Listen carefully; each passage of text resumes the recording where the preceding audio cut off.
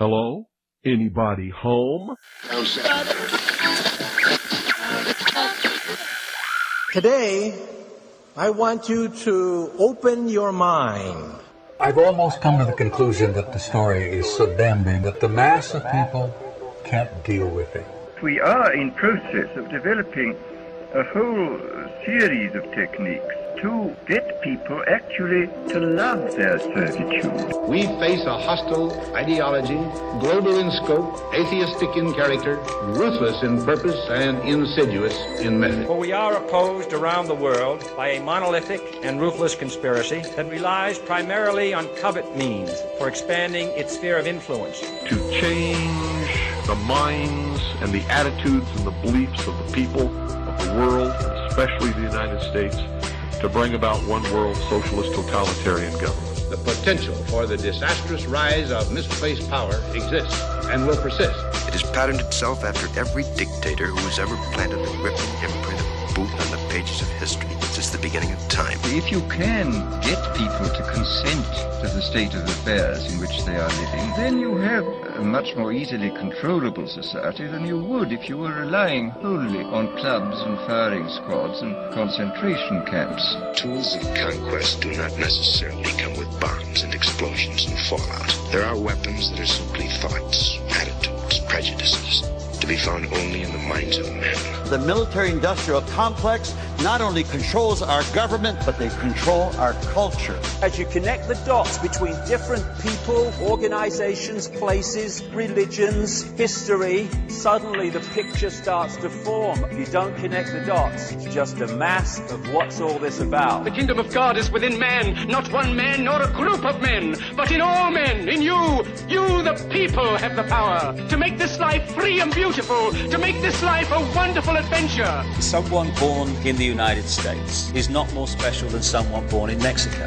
Someone who is white is not more special than someone who is black. They're just vehicles for the consciousness to experience. Brutes have risen to power, but they lie. They do not fulfill their promise. They never will. Dictators free themselves, but they enslave the people. War is peace. Freedom is slavery. Ignorance is strength. They do not want your children to be educated. They do not want you to think too much. It was learned that the aliens had men and were then manipulating masses of people through secret societies, witchcraft, magic, the occult, and religion. They reach into our children in music, television, books. Prey on children's innocence. How can I disprove lies that are stamped with an official seal? So if you have the opportunity to stand next to one of these machines, it feels like an altar to an alien god. The Army Air Forces has announced that a flying disc has been found and is now in the possession of the Army. You can deny all the things I've seen, all the things I've discovered, but not for much longer, because too many others know what's happening out there. And no one, no government agency has jurisdiction over the truth. Any state, any entity, any ideology that fails to recognize the worth, the dignity, the rights of man, that state is obsolete. A case to be filed under M for Mankind in the Twilight Zone. It's about time some of you got acquainted with the real hard truth.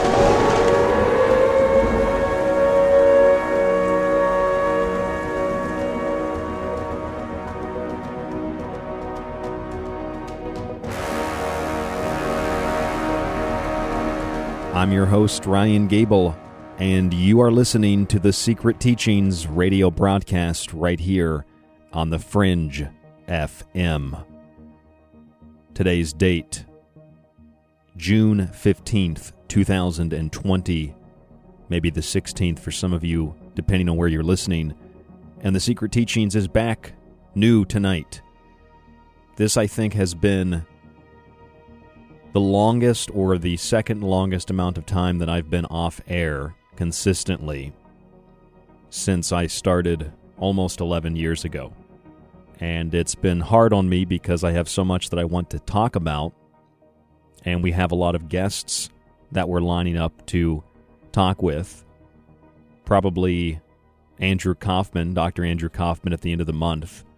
We also have Don Lester, David Parker, authors of What Really Makes You Ill, coming back on the show. I mean, we've got a lot going on, And in the middle of all of this, we had a huge week with some big guests. Came back last week, or really the week before last. Time is all over the place for me. I had a couple of shows, a listener request show, and then I was in the process of moving, as most of you know. So in the process of moving, really didn't have the ability to do a show, but now I've gotten everything set back up. It took about a week. I've had some issues with, utilities, internet. The place that I'm renting has everything included except internet and electric, so those are the only two utilities I've had to deal with. Everything else, though, has been relatively positive. For the first time ever, I've got a space just for radio. And this is the first time I've sat down and done anything except check the microphone. So as long as the microphone was hot and it's working, I'm here tonight. So I don't know if this sounds good. To me, it sounds very clear, maybe even clearer than before. But I tried to go back, and I did reset everything. I reset the board. I reset all the wiring in the process of moving. I think it sounds really good. I think it even maybe sounds a little bit better for the setup that we do have. But I'm actually, I call it a studio, but where I'm living now, this apartment, it's an old farmhouse in the country here in New York. I'm still in New York. I'm in a place called Bloomfield, New York. I know some listeners looked that up. It's a very rural area. I get probably next to no cell phone coverage here. I say probably because I can get a call and I can talk to somebody, but it comes in and out, and I don't know if I'm coming through clearly the whole time. So I think my cell phone signal is very weak, and that's a positive thing to me because that means I'm not being bombarded with cellular data 24 hours a day. Be nice just not even to have internet, but I have to have it for the show. And anyway, here at this farmhouse out here in Bloomfield, New York, where I'm living now, hopefully I'll live here for a long time. It's a great place so far. And there's this closet. One of the main reasons I wanted this place, except, with the exception that it's out in the country, but there's this big closet that I could have put a bed in here and slept in here. It's huge. And I've just made this the studio. And behind me is, the few things I have in storage and my clothes. There isn't much. And then everything else is just pushed back in this corner.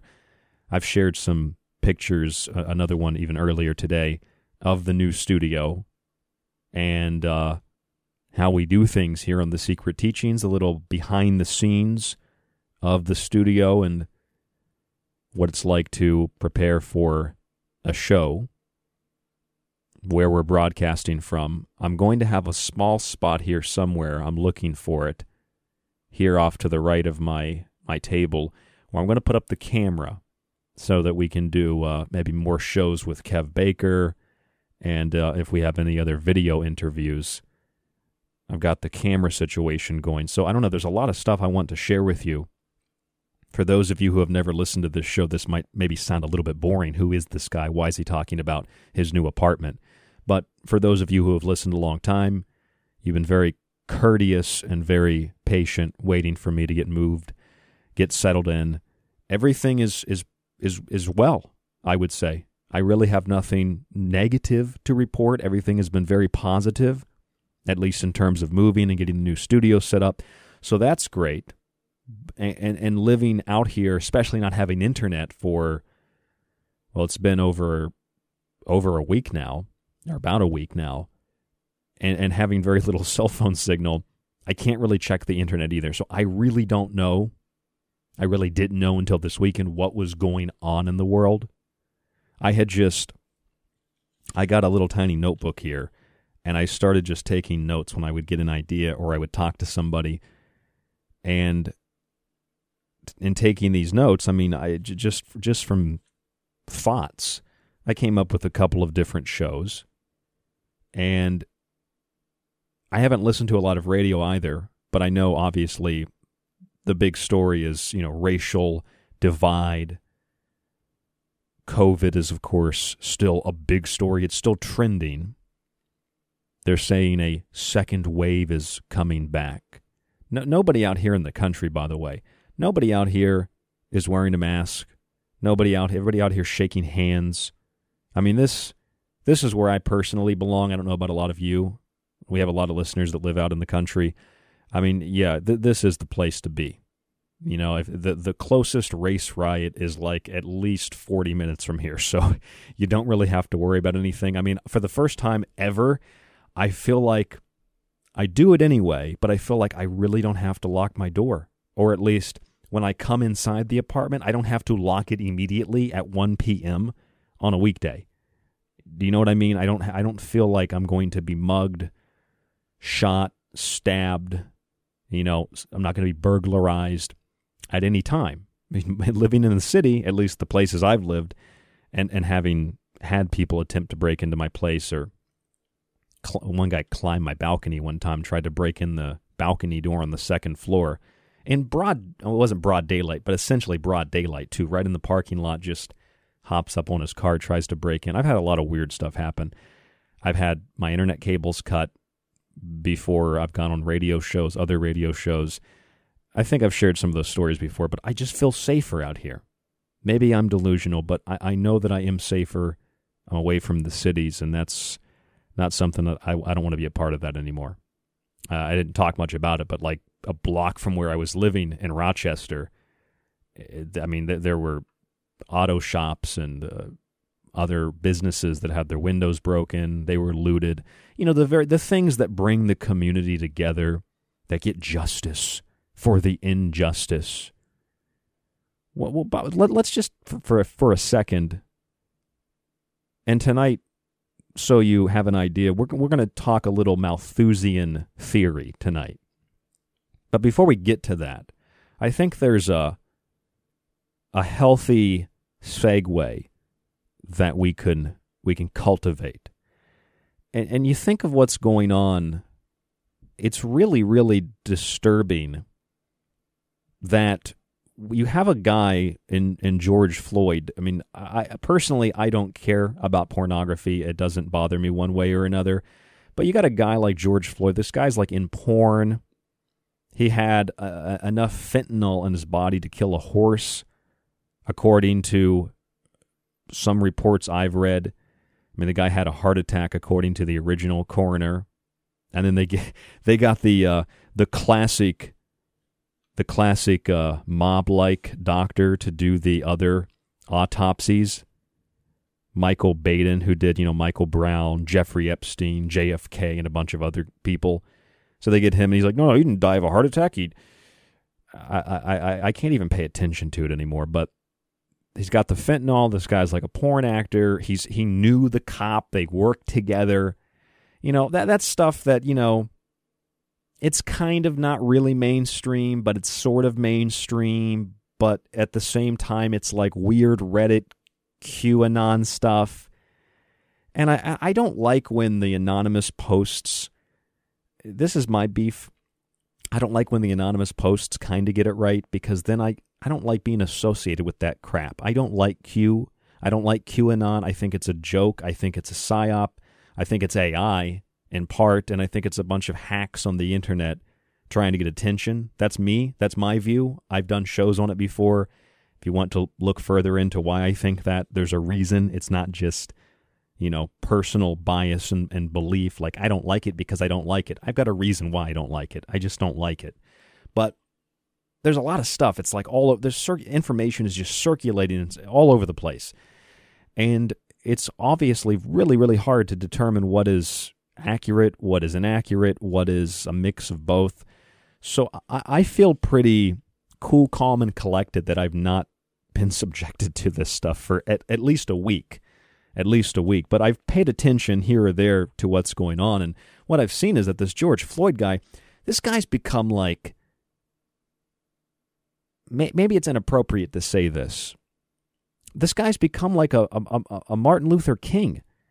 But when I say that, it's not to glorify the guy.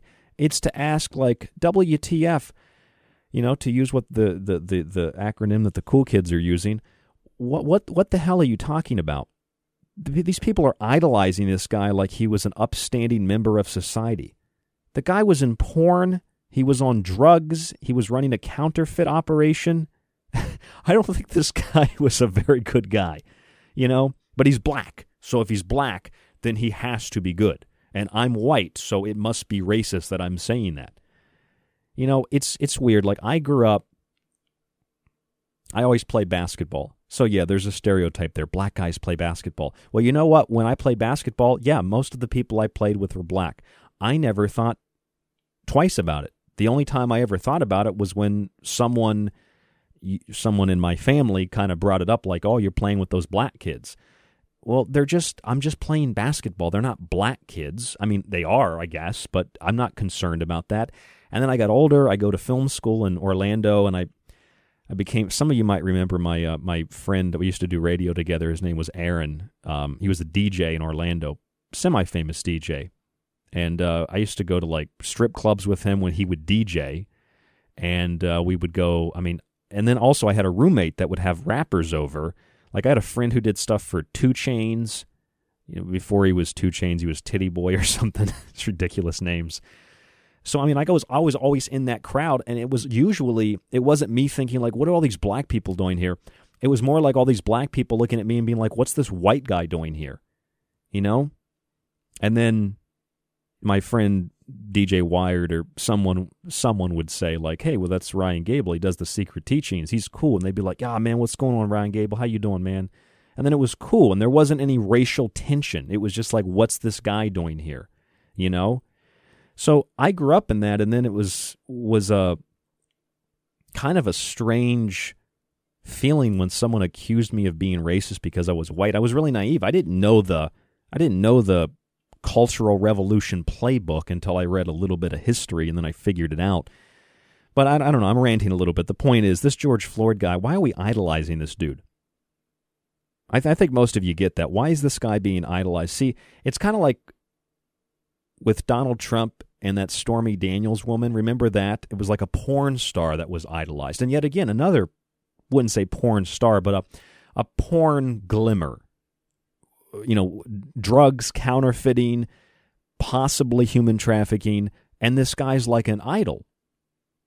And if you consider I don't want to say the political group, it is kind of a political group, but if you consider the groups of people that are promoting and idolizing this guy, they're the same people that, truly institutionally speaking, are racist, because they're the ones that produce and support the violent gangster rap music that was stolen from the actual black communities and became about nothing but drugs and guns and, the same kind of stuff that the DEA and the Central Intelligence Agency and George Bush Sr. and others were involved in by trafficking drugs into the inner cities. You had Freeway Ricky Ross, who we've had on this show a couple times, 4 times, I think, who was running the whole operation. And I remember there's a song a friend of mine made. I can't remember who said it, but a friend of mine named William Sweeney, he's goes by the name Payday Monsanto, a semi-famous underground rapper. He had a song where he had a clip in it or something that said, when you think of crack, don't think black, think CIA. And a lot of people know the CIA is the cocaine import agency. So you have some forms of institutional racism, and if you want to identify them, classify them as a political group, well, it's not the average liberal, but obviously the Democratic Party, most of the original Ku Klux Klan members were Democratic senators, but people just ignore that. If you're a Democrat, that's cool. You don't have to support that, but that's just the history of it. And I find it weird, but I also find it very, very, I think it's just, it fits into the narrative. Of course these people are going to glorify scumbags like George Floyd. You can't say that he's dead. No, well, you're the one using a dead guy to deflect criticism and questioning away from your ideology. That's this gaslighting thing. That's what that is. So George Floyd, you got this guy that's just idolized. And remember when as the video shows, he's on his face, on his stomach, and he can't breathe. I can't breathe. I can't breathe. Well, a lot of people have pointed out that prior to George Floyd becoming the number one news story, it becomes trending. A lot of people, they take the masks off and they throw the masks away and they go get some signs and they paint them Black Lives Matter, and then that's what's important now. I heard it on the news, so that's what I need to be concerned with now. Obviously, people are still hysterical about the mask wearing, but there's been a change in observation. But before George Floyd, it was concern over COVID-19. And what is COVID-19? It's a respiratory infection, as they call it. And you have trouble breathing. Well, right after COVID, right after the lockdown starts to lift and we start going through these various phases, like we're a child growing older. We go through phase 1, phase 2. West Virginia, by the way, has been they might be just completely open now. When I was there was nothing going on. It was like 2 people with a mask, and that was it. I was in Morgantown. Here in New York, it's just like they act like there's literally just people dying on the streets. And people have been so traumatized otherwise that they just react as if they see that as reality, I guess. So you've got a respiratory infection, and then when all this stuff starts to supposedly fade away, now you have a movement based on, I can't breathe. I can't breathe. And obviously it's kind of ironic that a lot of people that wear the masks to go to the rallies hold up signs that say, I can't breathe, not realizing the idiocracy of wearing a mask, holding a sign that says, I can't breathe. But it's okay. And I'm not a Trump supporter, but I find it interesting that it's okay to go rally and protest and demonstrate, even if it's peaceful, but it's not acceptable to go to a Trump rally. I mean, it's all, see, that's the thing. It's all political. If it wasn't political, I wouldn't care. If it was just people that fought with each other. But if you're going to have 2 political groups fighting and warring with one another, like trying to provoke some form of civil conflict, which in a way it's already kind of active, I'm not supporting one group or the other, but when I see asinine things that are done or said by one group, I got to call them out. I mean, that's what I do. And yeah, that means that I can't get sponsors because I'm not a conservative radio host. And then, I sit here in this studio. I've got an I Want to Believe poster. I've got Georgia Guidestones, an Ankh, one of my favorite symbols. I've got a pentagram. I've got tons of stuff about witchcraft. I got aliens. I've got Bigfoot in here, Mothman, flying saucers. I've got the chakras. I've got Ouija boards. I've got all kinds of stuff. I've got ruins in here. So I'm into all that, but I usually don't get along with people that are into it because they're into it in a way that's just really biased. I can't get along with that. That's why I can't get along with people that are political because I don't subscribe to it. And they don't understand, like, well, if you don't believe every UFO story, how can you be interested in ufology? Well, because I'm an actual researcher. I'm not just fly-by-night. I believe it because it's what I want to believe. I mean, like the poster says, I want to believe, but I don't have to believe. We'll base it on the information that we have. So, with everything that's been happening, I'm sure a lot of people missed. I mean, I didn't really think of it until this weekend. It's like the Centers for Disease Control said, hey, the virus doesn't spread through surfaces. And then that kind of got lost. That was a couple weeks ago. The FDA a couple weeks ago said it doesn't spread through food. Oh, and then my favorite, the World Health Organization said, hey, it's rare for asymptomatic people to spread the virus. And then they walked back that statement. That was June 8th and another report from June 9th. They said, oh, yeah, if you're asymptomatic, you're probably not going to spread it. I mean, they have absolutely no idea. They have absolutely no clue. I mean, they're working with flawed theories to begin with, and with either an ignorance, an incompetence, or some of it has to be malicious. I mean, it's really obvious what makes us sick, but I don't know. Maybe it's not that obvious.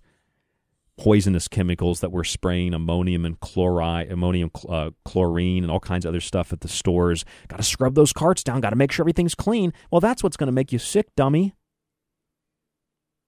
So all that happens, and it's just business as usual. By the way, speaking of that, I got kicked out of I've never owned a mattress in my life. So I decided, you know what? I got a nice new place, pretty simple. I don't really own a lot, so I'm just going to let me go get a mattress. So I call some places, go down to City Mattress here in New York. I went to one over in a place called Victor. I go in there, and let's just say, well, I'll tell you when we get back from break, because that's going to take us into a little bit of Malthusian theory tonight here on The Secret Teachings. Basically, I'm banned from City Mattress. I'm not allowed to go back in there. I'm also not allowed to go into Goodwill anymore, at least one location. I'm banned from both those stores.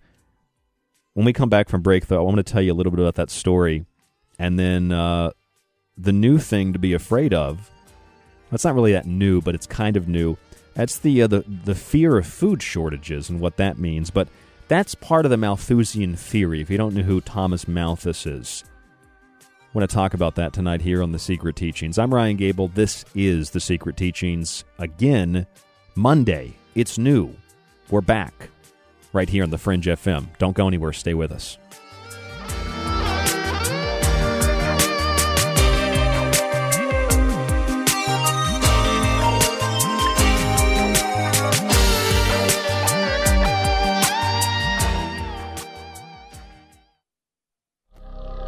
This is The Secret Teachings. To contact the show, to share information and your opinion, or give recommendations, email rdgable@yahoo.com. Visit the Facebook page at facebook.com/thesecretteachings or our website, thesecretteachings.info. If you're looking for something to do while you're quarantined or locked down at home, check out www.thesecretteachings.info for our entire show archive.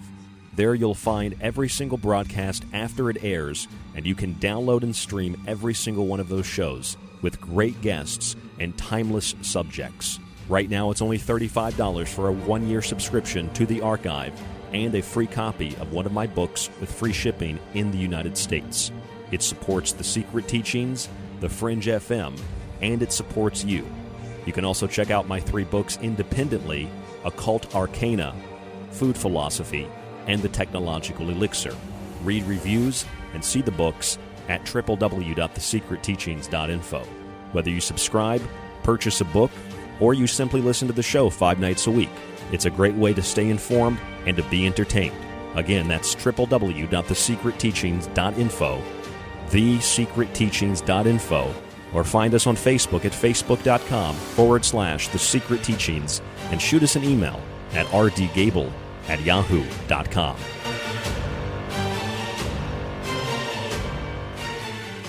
Alex Exum. Hi, I'm Alex Exum, and you're listening to KTLK, The Fringe FM. The Secret Teachings t-shirts are now available through TeePublic and the show website at thesecretteachings.info. Whatever your color or size, check out the full selection on our website. Shirt designs include the Secret Teachings logo, our Occult Arcana shirt, the infamous Mothman, and of course the Blue Chicken Avian shirts, among others like the Paranormal Desert shirt. Check them out on TeePublic by searching for The Secret Teachings, or simply visit thesecretteachings.info and select the merchandise option at the top of the page. If you're interested in all things that include the occult, from witchcraft to voodoo, and from mythology to alchemy, then why not check out the book Occult Arcana, complete with hundreds of beautiful images. Maybe you want to look at technology, black goo, UFOs, and demonic pacts made in the entertainment industry. Check out the Technological Elixir, black goo, transhumanism, and invoking AI. Or if that's not enough and you want a practical look at food, lifestyles, and ingredients, even those in your pet food, with free solutions to better health, then check out Food Philosophy. All 3 of these books are available in softcover or PDF at www.thesecretteachings.info. That's where you can read reviews, see pictures, and even order yours today. It not only supports The Secret Teachings and Fringe FM, But most importantly, it supports you. The truth is out there. There's something out here. And so are we. KTLK Digital Broadcasting, The Fringe FM. This is Ryan Gable of the Secret Teachings radio broadcast, where we expose frauds, say the uncomfortable, and discover patterns. And you're listening to KTLK Digital Broadcasting, The Fringe FM.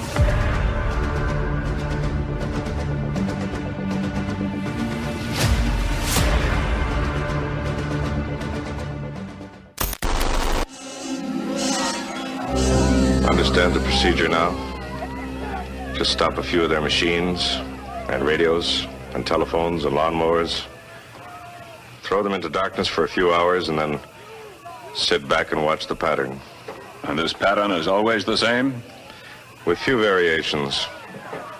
They pick the most dangerous enemy they can find, and it's themselves.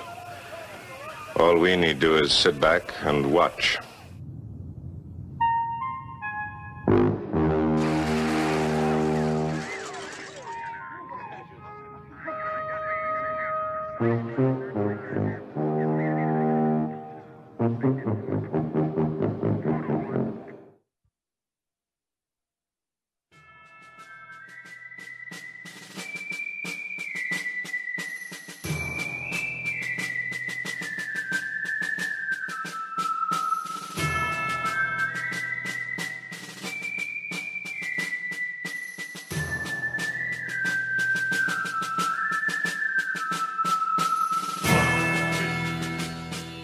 I'm Ryan Gable, and this is The Secret Teachings. I forgot how fast these breaks go. I guess I've been off for so long. It's 5 or so minutes just absolutely flew by. Had to go get a drink of water. Tonight on The Secret Teachings, we're talking about Malthusian theory. A little bit Malthusian theory. I was also sharing with you a little bit of behind the scenes here on The Secret Teachings the last week or so. We've missed so many shows while I've been moving, but I appreciate you staying with me right here on the Fringe FM and listening to the Fringe FM as well. The Fringe.fm is the network website. So I'm all moved in. I got this nice walk-in closet where I've set up the new studio, and I've got some pictures of that on Facebook at facebook.com/The Secret Teachings. You can also email me at rdgable@yahoo.com if you have any questions, comments, if you want to share something with me. I do read the emails. I just don't always have a chance to respond back to them, but I promise you I'm reading them. If it's urgent, just mark it urgent, and I'll try to make that a priority. rdgable@yahoo.com, and I'll post these new studio pictures on the website as well, facebook.com/The Secret Teachings and www.thesecretteachings.info. So I felt that I needed to treat myself a little bit. I thought, you know what? I always sleep on a futon or the floor. Let me go out and get a mattress. So I called around and found some places that do free delivery. Still try to go cheap. So I get this one place called Mattress City. Some of you probably know Mattress City. So, and if you're in another country, I don't know, they have, I'm sure, equivalents of Mattress City there. I don't think this is an international store. It's probably a smaller store. I guess it's kind of upscale, though, or at least it looked upscale the area I went. So I go in there, and they had the price range that I wanted. I mean, like $350, something like that. But as soon as I walk in the door, now this guy was not nice. He was immediately angry. He pointed to me. I mean, I felt like a prisoner. I said it to him, too. He said, "Wait, sir, wait, you must stand by the door." And he's like yelling at me. And it wasn't like he's on the other side of the store. He was maybe 20 feet from me. He's yelling, "Go back to the door, go back to the door," like a bus driver telling you to get behind the yellow or the red line. And I said, "Whoa, what are you talking about?" He's like, "You have to read the sign." "Did you read it?" I said, "What sign? I'm not accustomed to reading signs before I come in the stores." "Well, you should read it. We don't allow anybody in here without a mask on." And so I said, "Well, I have a medical condition. I'm not going to wear a mask. So what do you want me to do?" And he said, "Well, you have to leave then." And he got very angry. And I said, well, I have a medical condition, and it's illegal to kick me out because of that reason. I said, if I came in here and I was deaf, would you kick me out? He said, no, we had no reason to. Why would we kick a deaf person out? And I said, exactly. Why would you kick someone out who can't wear a mask? This guy couldn't debate me, I guess, or didn't want to and felt that it was unnecessary. So he walks away. Another guy comes up. And because of the guy yelling at me, I guess the staff felt that I was being belligerent. I really didn't raise my voice just above a basic tone. Like, what are you talking about? I've got a medical condition, just like that.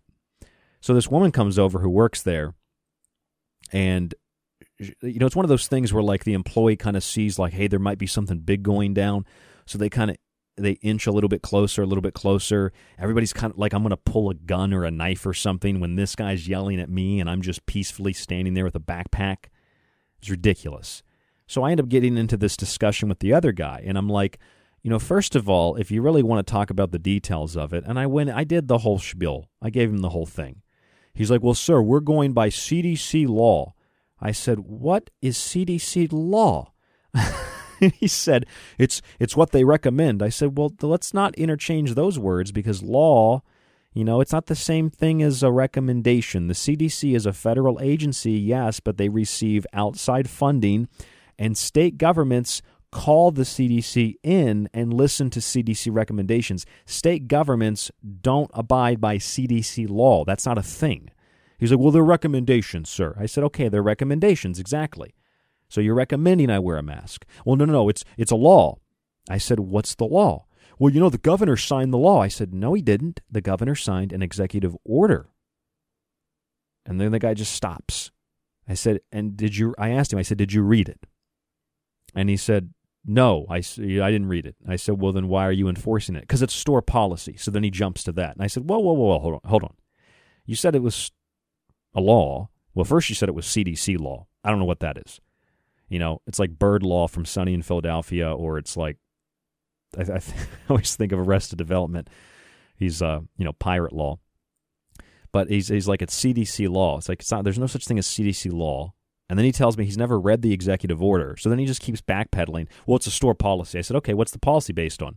And then we're back to the governor's law, the executive order. And I said, if you read the thing, you'd have read that there are lots of exceptions. It's basically a strong recommendation. Well, I don't care. This is the store policy. And I said, well, are you walking around with that mask on all day? Because you look like an idiot. So, I wasn't mean, but I got into it with him a little bit. And he didn't like yell at me and say, get out, get out, get out. I just kept, basically, he was on the ropes. I don't know, what do they do in wrestling? They blow a whistle. They blew the whistle. I was still wailing on this guy, all right? So, I'd be suspended probably, because I just kept punching him when he was down. He didn't have anything to say. So I kept asking him questions like, do you really think that mask protects you? He's like, well, it's not about me. It's about protecting you. And I said, well, I feel less protected if you have that mask on. I think you should take it off. Nothing to say. Because I don't think these people have ever actually had original thoughts about things like this anyway. It doesn't make me special. It doesn't make any of you special if you've talked to people like this. It's irritating. It's frustrating. Because I can sit there and I can explain in detail and I can show the information to them. I carry, papers with me to show people. And it's like, well, but that's not what the governor said. And it's like, well, did you even read what the governor said? No. Well, then you don't know what the governor said. You just assume that I'm stupid, or I'm as stupid or as illiterate as you are. So anyway, I was asked not to come back to Mattress City. I got kicked out. So I went to Goodwill, had a big Goodwill store, and I got kicked out of there too. Because, I don't do these things to have good radio stories, but I think they're good radio stories. So I go to Goodwill. This one was a little funnier because I go into Goodwill, and clearly the woman that they have at the door couldn't walk that well. This woman was enormous. So immediately, if anybody's getting sick there, this woman's going to get sick, and it's going to be from malnutrition, diabetes, something like that. That's not being mean. That's just that's a factual, scientific, medical observation. But anyway, I go. Maybe I'm an asshole. I don't know. So I go in here, and this woman she's like, sir, no. And she's on a power trip, right? She doesn't have enough power to stand up and walk around, but she's got enough power to sit in her chair with her phone all day. So she puts her hand up like she's a crossing guard. Stop. I said, what? You must wear a mask. I said, I can't wear a mask. I got a medical condition. You want to see the medical note? No, you just have to wear a mask. I said, I don't think you understand what I'm saying.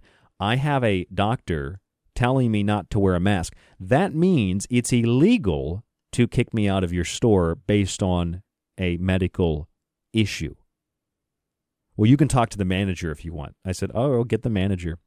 So she waddles back, and I'm really enjoying this new studio. Just the sound in here is so different. So I'm just laughing a little bit more. She waddles back, and she gets the manager, and the manager comes out, and the manager's not much smaller than she is. So the manager waddles out with her. It's like two penguins. And this woman says, got to wear the mask, sir. And she's got her mask on. It's got like Goodwill embroidered on the mask. So she's advertising for Goodwill. I'm an employee of Goodwill. I'm essential. So she says, you got to wear the mask, and I give her the spiel. I said, the World Health Organization just said that it doesn't transmit asymptomatically, and you know that the FDA said it doesn't transmit on food, and it doesn't transmit on services. Basically, they've got no evidence of any transmission whatsoever. And she just looks at me. She's like, but the governor, and she literally said this, because I called my friend Jack immediately, and I told him. I called my friend Mike D too, and I told him this because I really couldn't believe it. The woman actually said to me, she said, but they passed that like governor, and she's saying this, governor, she's the manager of a Goodwill, for God's sake. I said, gubernatorial executive order. Yeah, that's the one. I said, so I'm thinking you don't know how to pronounce it. First of all, but okay, we'll give you some leeway there. You were too busy, eating a ring of, or a packet of Oreos or something to actually read it. So she said, well, that one. And I said, well, did you read that one? And she said, well, no, I didn't read it. And I said, well, if you read it, there are exemptions, like medical exemptions. She said, doesn't matter, it's a store policy, sir. And I said, well, it's illegal. You understand that it's a violation. And then I read the list off. And she's like, well, it doesn't matter. I said, you really just do not understand the fundamentals of what is like, what you're legally allowed to do as a business, do you? Like you're operating in the state of New York, in the United States. You cannot legally kick somebody out of your store. I mean, they'll do it anyway. But so I go through this whole thing with her. And this conversation was much longer. And as I'm going through this conversation with her, this older lady walks out. She's got gloves and a mask on, and she pushes her cart to me, and then she puts her hands in the air like she's under arrest. Not too exaggerated, but she puts her hands up, and she's kind of joking. She's like, I didn't touch it with anything except my gloves. And I'm like, well, I told the woman, I said, and she was really nice, so I was kind of joking with her. I said, well, what does it matter if you have gloves on? I'd rather you just touch it with your hands. The gloves are dirtier. And she's like, yeah, you're probably right about that. And I said, well, no, I know I'm right about that because I've read the medical literature on that. Gloves are much worse unless you're changing them every time you touch something. And I said, besides that mask, what do you think that mask's doing? And she said, yeah, I really don't agree with the mask thing myself. This woman's like 80-something. She's got to be, maybe 70s, close to 80s. And she's like, yeah, but my kids won't come over, grandkids won't come over unless I wear the mask. They're terrified. So in this case, it was like an older person who was aware, but her kids, the younger generation, the younger folk, they were terrified. All right, so as I'm having that conversation with the older lady, and this manager's still standing there panting because she walked 3 feet, I said, you can't kick someone out of the store. And I gave her the spiel one more time, and I said, this is my favorite part. Oh my God, it sounds like, I swear it's going to sound like I'm making this up. I said, the WHO, the World Health Organization. It's so ridiculous what this woman said to me. The World Health Organization said that it's really unlikely that anything transmits asymptomatically. They have no evidence of anything. And she said, who? I said, yep. And she said, no, who? Who's that? I said, who's the who? I said, the World Health Organization. Jesus Christ. How are you a manager of anything? So she's, yeah, but the CDC said this. It's like, we're just going around in circles. Yeah, well, they said this, and they said this, and my manager said this, and the store said this, and she gives me the same story as the city mattress. Well, the store policy is this, sir. Well, what's the store policy based on? The governor, like governator. She wasn't stuttering. She just didn't know how to pronounce governor. The governor's executive order? Yeah. Did you read it? No. Then why are you enforcing it? Because it's a store policy. I mean, it is literally. I had a talk with my friend at work, and I told her, I said, it was literally like having the idiocracy conversation. Really. It was like talking to these people about putting water on the crops, and they're like, out of the toilet? Well, it doesn't have to be out of the toilet, but yeah, that's the basic idea. You know? We put water on the crops. Why would we put water on the crops? That's silly. That's outrageous. Why would we do that? We need that for toilets. And the conversation was literally like having this discussion about Brawndo. It's like, well, why we put Brawndo on the crops? Because it's got what plants crave. Well, it's got electrolytes. Well, what are electrolytes? It's what they use to make Brawndo. So I'm literally having an idiocracy conversation with this woman, and then they basically tell me, get out, don't come back, and then they kind of look at me, the fat lady look when the two fat ladies look at each other, and then I walk out and I hear them talking about me. I didn't even say anything else. I just left. I was like, well, Goodwill's out of the question. Mattress City's out of the question. I ended up going to TJ Maxx. I think I got like a towel there, but they did not mask check me at TJ Maxx. I mean, it's strongly recommended, sir. So anyway, I went out and I don't ever go to stores like that. I go to Goodwill sometimes, but never again now. I go to stores like that sometimes, usually once a year. If I move once a year, once every 2 years. Whenever I move, I usually go to those stores. I go to Goodwill. I buy a few new things, or, because other stuff I have towels that are just kind of falling apart because I use them so much. So I went out and got some stuff, and I was going to get that mattress. As I'm going to all these stores, I have not been out. And a lot of you I know probably have not been out either. So to me, it was kind of surprising. I hate Target. I just went in there to walk around. I was over at this like outdoor mall area. I go over to Target. I'm looking at Target, TJ Maxx. I went in a couple of other stores, and it was just, there was like nothing on the shelves. And it wasn't like they just opened or anything from the shutdown. So I asked someone like what the deal was, and they said that they just they're just not getting shipments in. And then they had like a loudspeaker announcement playing, and it was saying, due to COVID-19, we will have very, very limited quantity of many of our items in the store. And some parts of the store are just totally barren. And so it gives you this idea that like, well, resources must be scarce and factories are shutting down. That's actually where I went. I went to Big Lots. And Big Lots, I was looking at beds there. And Big Lots, they told me, the guy was really nice at Big Lots. And funny enough, the only people I fought with were two fat white people, white women, and two fat white guys. The one person I got along with was a black guy at Big Lots. But I'm not thinking of race, but I'm still racist, I guess, people tell me.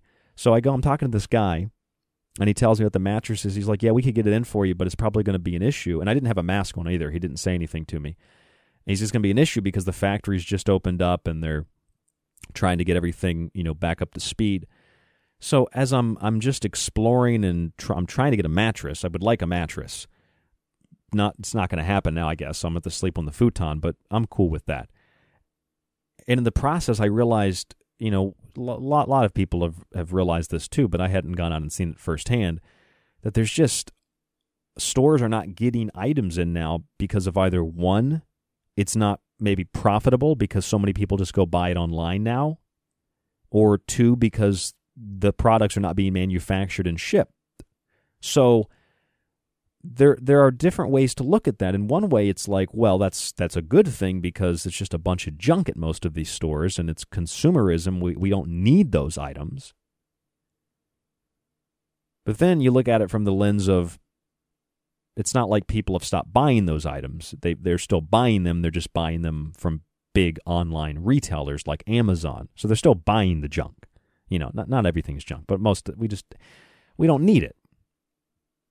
And that's what I started thinking. It's like, first of all, it's part of a plan to create and to cultivate an environment where people are not only too afraid to go outside, but since stores don't have what they want anyway, we'll just start shutting down not only the small businesses, but we'll work up to the big businesses, with the exception of, like, you know, a giant corporation which will have all the business, you know, a Walmart, a Target, a Megalomaniacal, like King of the Hill, something like that.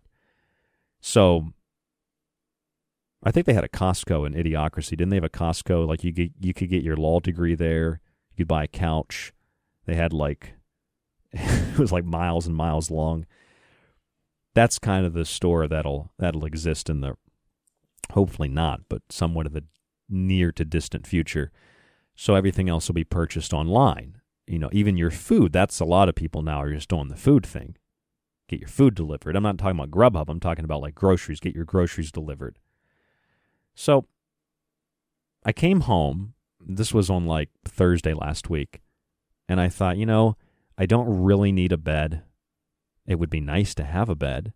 And I got rid of so much stuff when I moved. I hardly have anything anyway. I mean, like, 30% of my possessions are in the studio with me right now. And like 40% of them or more are books. And they're just behind the studio door in the living room here. And I don't really have much else except a futon and some cooking stuff. And I just thought I need less stuff. And if I get a bed, that's just one more thing to carry around. But I just started thinking about things like, you know, your supply and your demand, your basic economic terms. We learned that in business class in high school.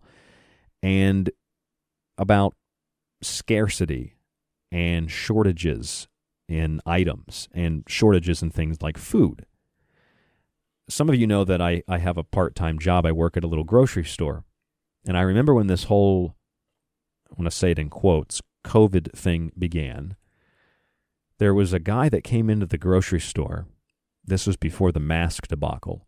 And he says, I forget what he was looking for. It was something, it was one of those fake meats or something. It was something in the cooler.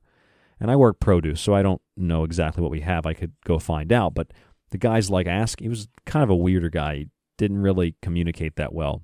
But to be fair, neither do I sometimes. So he's saying something to me. He's asking me about this product. I'm like, I don't think we're going to have that for a while. And he's like, why not?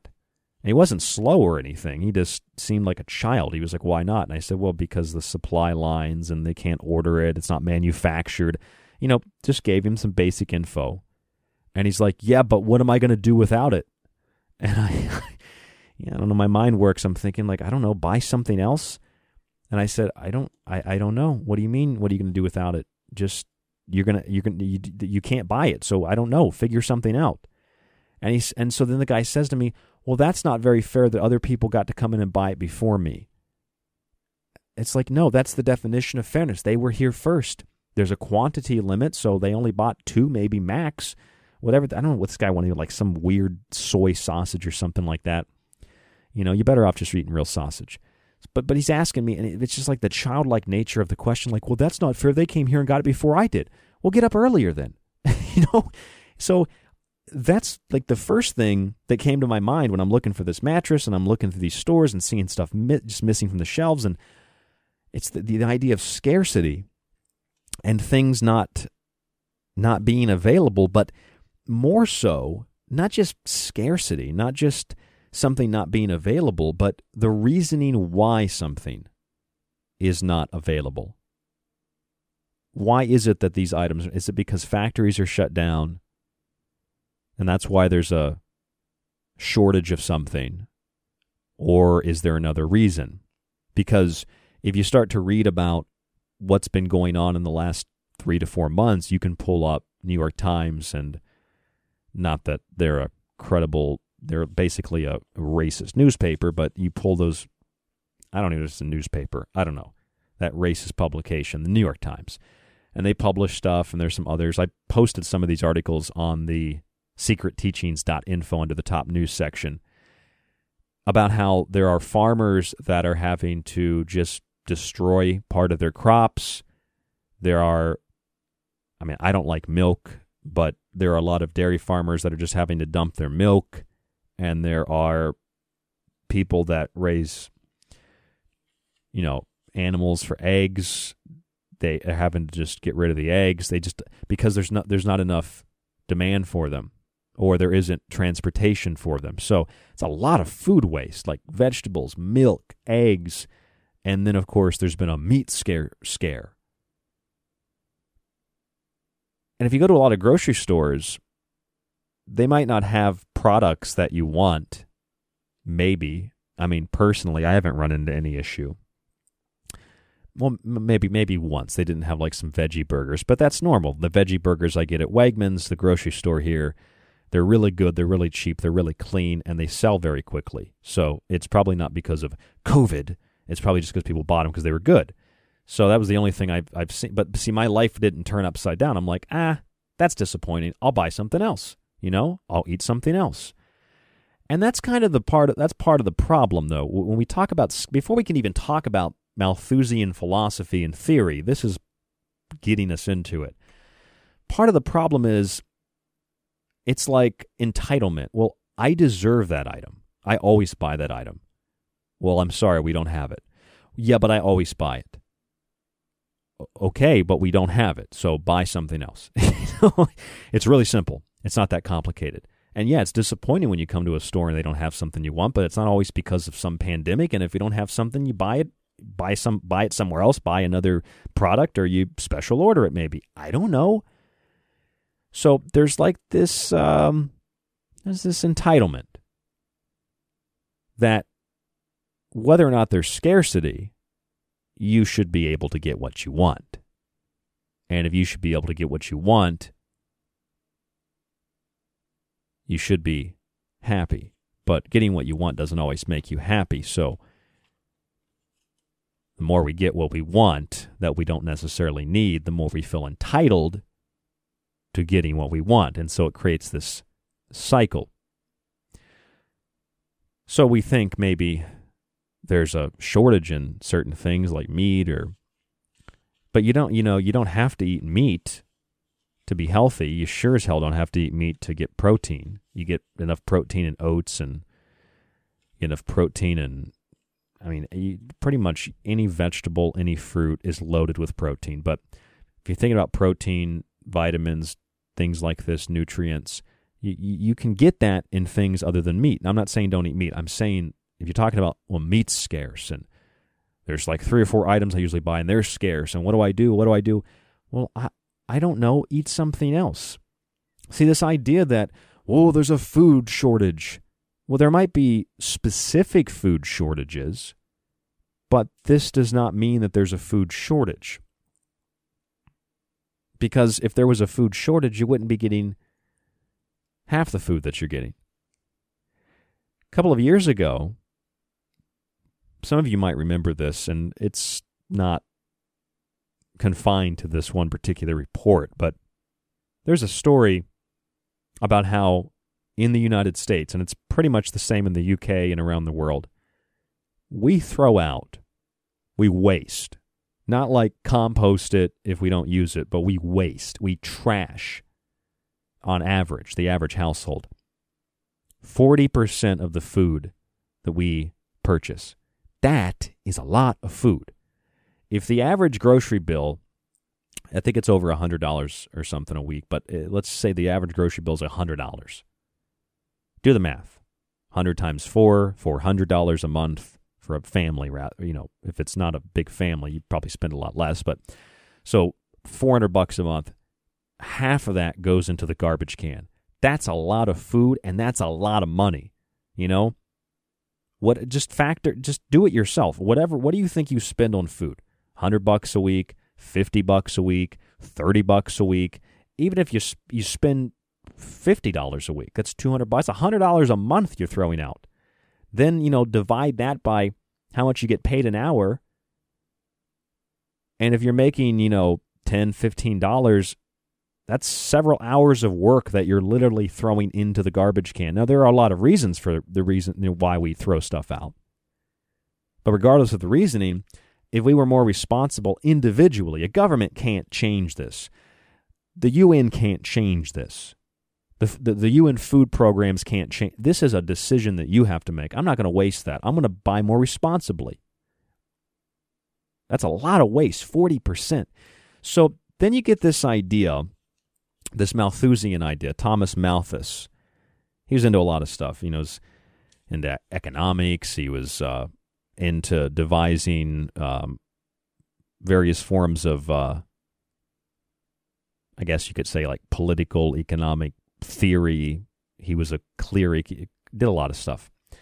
Thomas Malthus proposed that what happens is when you have people that he wrote an essay in 1798. It was called An Essay on the Principle of Population. And he said when you increase food production, it leads to better living conditions. Sounds good. But to him, that caused a problem. So if you didn't have enough food, that's obviously a problem. But when you increase food, it increases your living conditions. It makes them more livable, if you will. But what happens is when you have a better living condition, then you tend to have more children, more population growth. So then you need more food. And then, I mean, these are just like basic things like, yeah, of course, more food, more population, more food, more population, and it grows. But his theory is based on this idea that, when people are using the abundance of food to have a family rather than to maintain a high living standard, which is a very entitled elitist attitude, but not for everybody. I'm saying if you're proposing that everybody lives that way, that's very elitist. And Malthusian theory is very globalist elitist anyway. So when you think about the Malthusian theory, it's kind of like, if you read between the lines and what it actually proposes is that because more food equals more people, and if you want to reduce the population, you need less food. The problem is there's plenty of food. We throw out about half the food we buy anyway, about half the food that's produced globally. Wealthy nations throw out almost, I think it's like 222 million tons or something like that. Is a ridiculous number. I mean, I think it's like wealthy nations throw out about as much food as all of sub-Saharan Africa. It's an outrageous amount of food that's just tossed. So you have enough food. You want to control the population, control the oil, control the food, the famous Kissinger quote, control oil, control a nation, control the food, control the people. Well, control the food, control the population. So you have this idea that everything's scarce and it's gone. We don't have enough. No, there's plenty. There's plenty of land. There's plenty of water. There's plenty of sunlight. You're not supposed to get that, though. Plenty of food. The Malthusianists say, no, there's not enough food. Why would they say that? Because the ultimate goal is to reduce the population, and more food equals better living standards and more population. You want to get rid of population, reduce the living standards, and decrease food production. Reverse engineer it. I'm Ryan Gable, Malthusian Theory tonight on the show. This is The Secret Teachings, The Fringe FM. Stay with us. Don't go anywhere.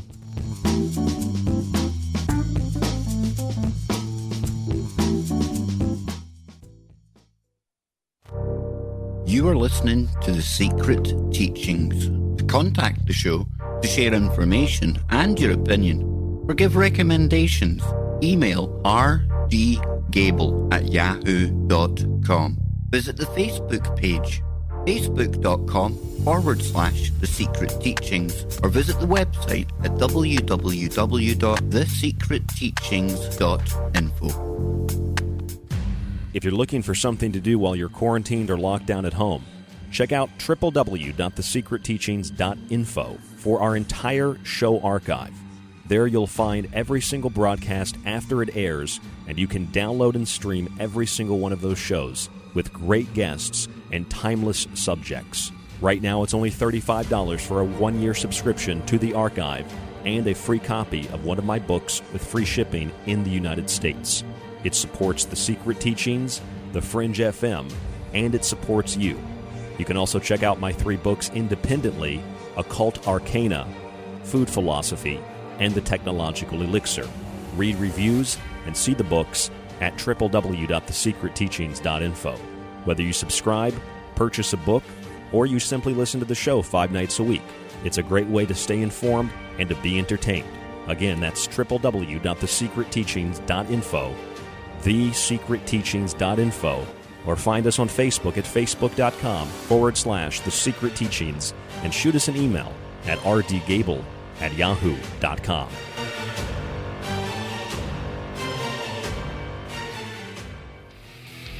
This is Dave Cruz, host of Beyond the Strange, and you're listening to The Fringe FM. The Secret Teachings t-shirts are now available through TeePublic and the show website at thesecretteachings.info. Whatever your color or size, check out the full selection on our website. Shirt designs include the Secret Teachings logo, our Occult Arcana shirt, the infamous Mothman, and of course the Blue Chicken Avian shirts, among others like the Paranormal Desert shirt. Check them out on TeePublic by searching for The Secret Teachings, or simply visit thesecretteachings.info and select the merchandise option at the top of the page. If you're interested in all things that include the occult, from witchcraft to voodoo, mythology to alchemy, check out Ryan Gable's book, Occult Arcana, with hundreds of beautiful images. If you want to look at technology, black goo, UFOs, and demonic pacts made in the entertainment industry, check out The Technological Elixir, Black Goo, Transhumanism, and Invoking AI. And if you want a practical look at food, lifestyle, and ingredients, even those in your pet food, with free solutions to better health, check out Food Philosophy. All three of these books are available in softcover or PDF at thesecretteachings.info. That's where you can read reviews, see pictures, and order yours today. It supports The Secret Teachings, you, and The Fringe FM. We've heard your feedback loud and clear. You called it out, and now we're answering. All new live programming, 5 nights a week. Always remember, The Fringe FM is for you, the listener, and we appreciate your feedback. Keep the feedback coming. You can email us at talkback@thefringe.fm, call the station at 501-777-5631, or send us a message on Facebook at The Fringe FM. This is Ryan Gable of the Secret Teachings radio broadcast, where we expose frauds, say the uncomfortable, and discover patterns. And you're listening to KTLK Digital Broadcasting, The Fringe FM.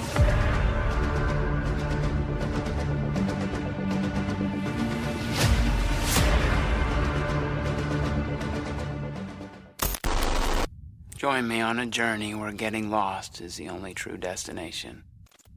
Where the past, present, and future all coexist on the same timeline. A reminder that the future is not some distant glimmer, but a bright light shining in your eyes. This is the future we are in right now, where our phones are the first things that we touch when we wake up, the last thing we touch before falling asleep.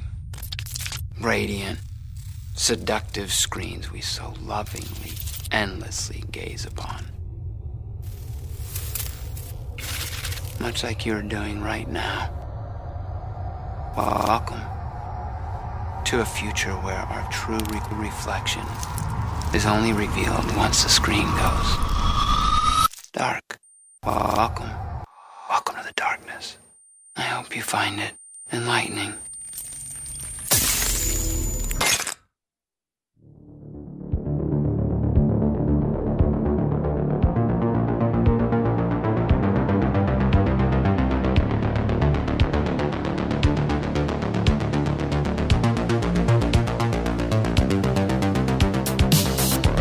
I'm Ryan Gable, and you're listening to the Secret Teachings radio broadcast right here on the Fringe FM, thefringe.fm, the network website, our website, www.thesecretteachings.info. Tonight, Malthusianism.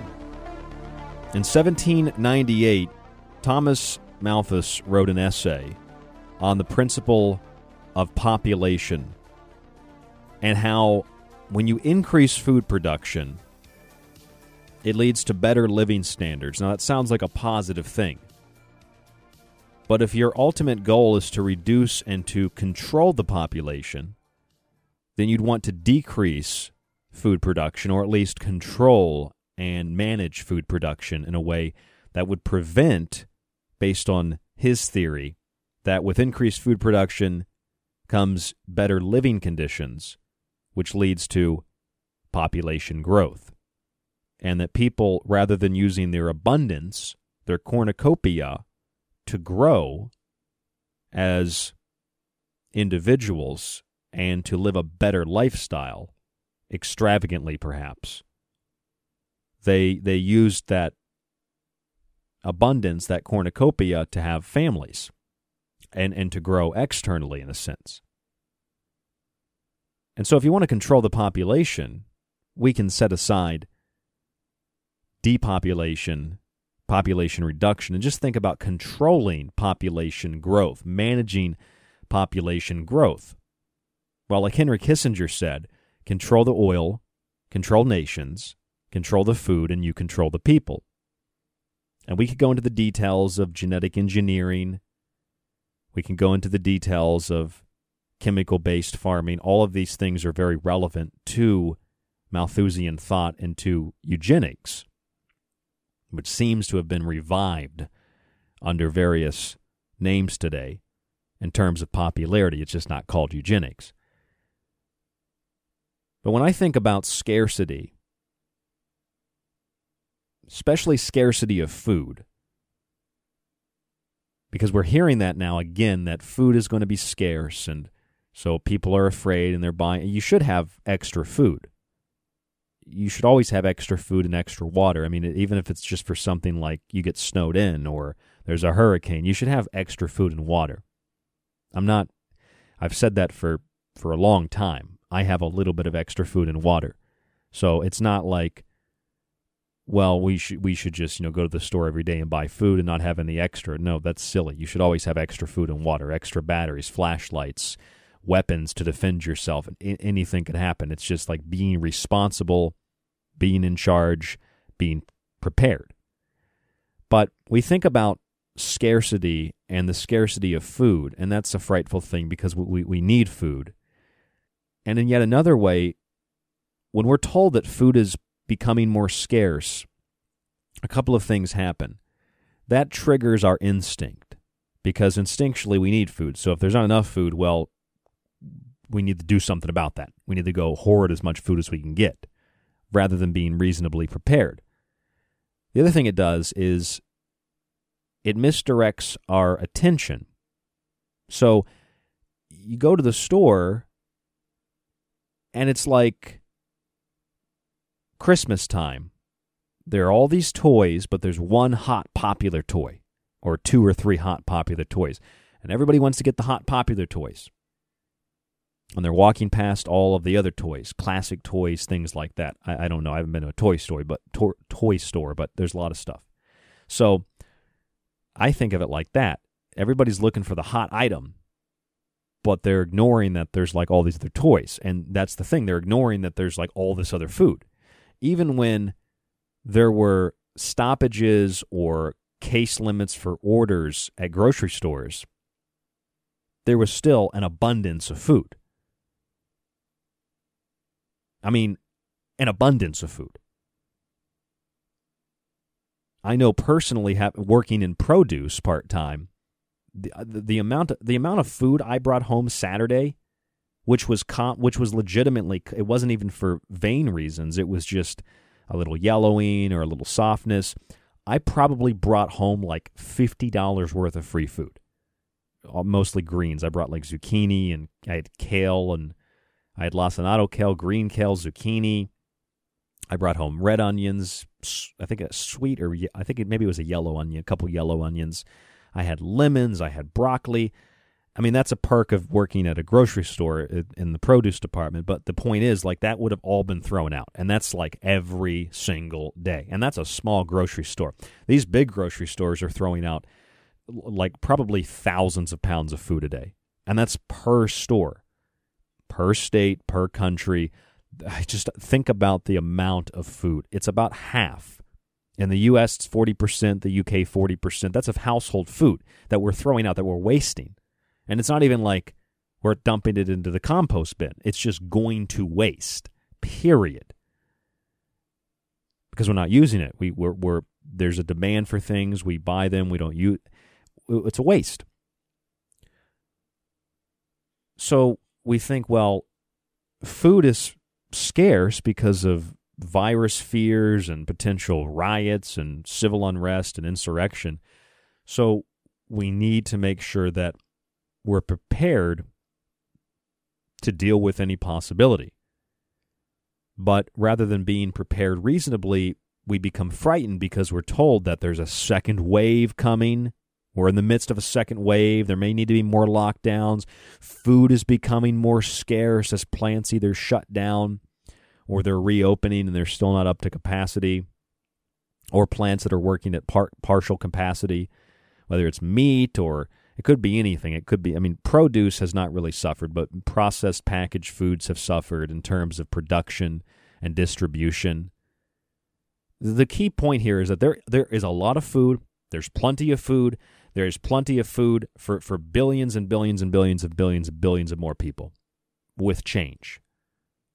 And with more people, there'd be more food production. So this idea that more people equals starvation only exists because of distribution and a number of other smaller reasons in terms of distribution, because there's farmland or potential farmland that's wasted, farmland that's purchased for investment that's just left. Obviously, things like cash crops, your tobacco, your sugar, your coffee, where otherwise, a single crop, the amount of space that it takes to grow something like this, usually in a lot of third world countries, could be used to plant several different crops. And then you have crop rotation and you have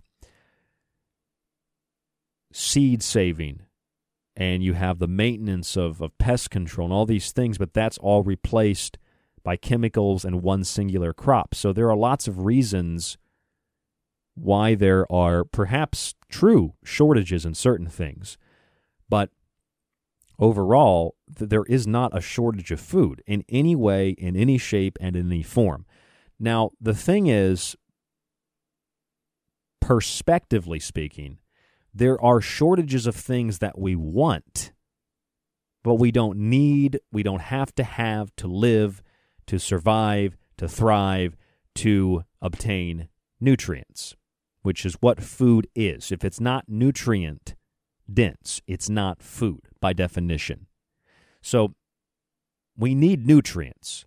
We need food. We need actual food.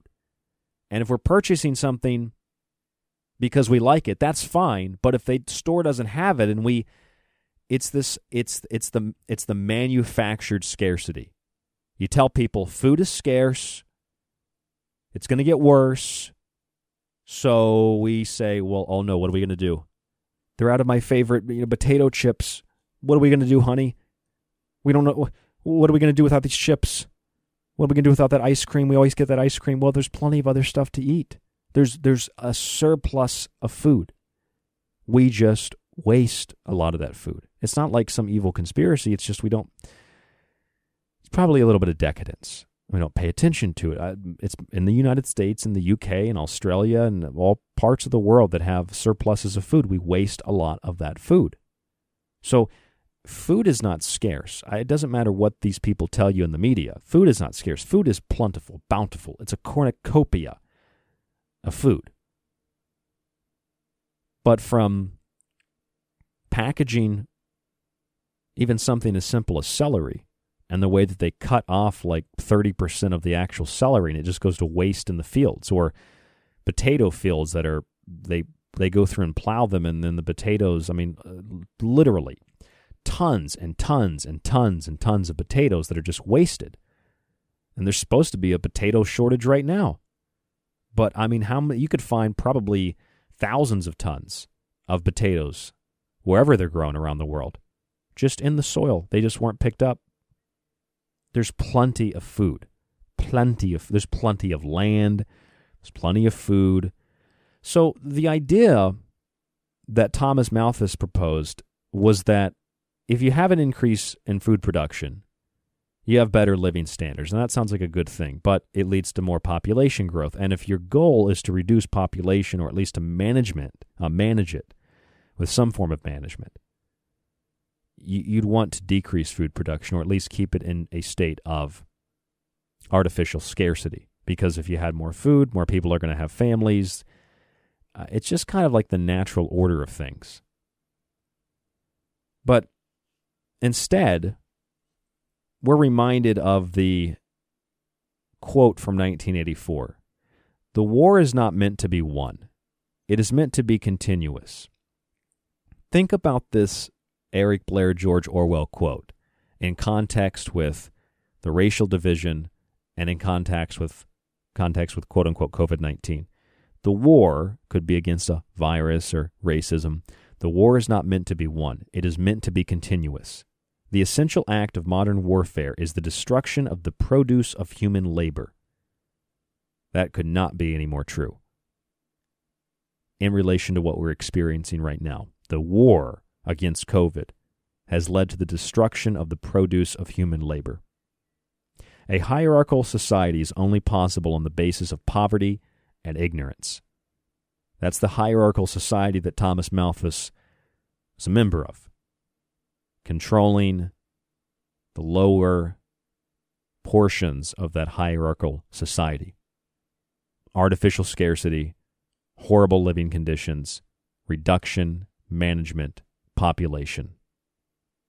In principle, the war effort is always planned to keep society on the brink of starvation. You're going to starve. You're not going to have enough food. There could be a famine. Well, there are certain things that are supply lines that have broken down, and farmers had to destroy meat and milk and dairy, like eggs and things like that. But there's plenty of food if you go to the grocery store. Even in places that are cleaned out, there's still lots of food. You can get food.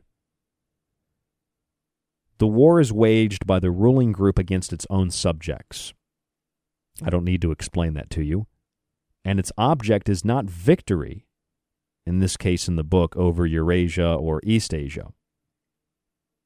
And in our case, it would be, is not victory over COVID-19 or racial inequality as we perceive it, but to keep the very structure of society intact. And we can read that again in context with what we're experiencing today. The war is not meant to be won. It is meant to be continuous. The essential act of modern warfare is the destruction of the produce of human labor. A hierarchical society is only possible on the basis of poverty and ignorance. In principle, the war effort is always planned to keep society on the brink of starvation. The war is waged by the ruling group against its own subjects, and its object is not victory over COVID-19 or racial inequality, but to keep the very structure of society intact. On the brink of starvation. But we're really not on the brink of starvation. We waste so much food that we have an abundance of food, an abundance of land. There's an abundance, there's a cornucopia on this planet. This flat earth, this ball, this globe, this pear, whatever you want to call it. There's an abundance. But people like Thomas Malthus proposed a few hundred years ago that you want to control people. Like Henry Kissinger said, control the oil, control nations, control the food, control the people. If you want to control people, you control the food. Malthus knew this long before Henry Kissinger was ever born. Decrease food production, decrease living standards, manage the population within a certain number that you, within the hierarchical society, waging war against the lower class, wish to maintain. I'm Ryan Gable. This is The Secret Teachings. More after this break. Don't go anywhere. Don't forget to check out our archive on the website. $35 gets you a 1-year subscription and a free book. Just contact me if you have any questions. It supports you, the show, and the network. And I've been so busy moving and whatnot. I finished the food philosophy book, so it's available now. It's $15 soft cover. When you buy the soft cover, you get a digital copy if you'd like for free, or you can buy the digital copy separately. And it's free shipping in the U.S. Again, questions, email me, rdgable@yahoo.com, facebook.com/The Secret Teachings, www.thesecretteachings.info. Don't go anywhere. More after this. You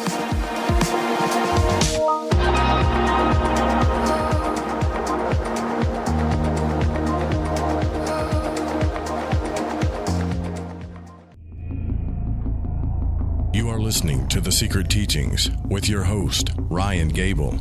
To contact Ryan, email rdgable@yahoo.com. If you're looking for something to do while you're quarantined or locked down at home, check out www.thesecretteachings.info for our entire show archive. There you'll find every single broadcast after it airs, and you can download and stream every single one of those shows with great guests and timeless subjects. Right now, it's only $35 for a one-year subscription to the archive and a free copy of one of my books with free shipping in the United States. It supports The Secret Teachings, The Fringe FM, and it supports you. You can also check out my 3 books independently: Occult Arcana, Food Philosophy, and The Technological Elixir. Read reviews and see the books at www.thesecretteachings.info.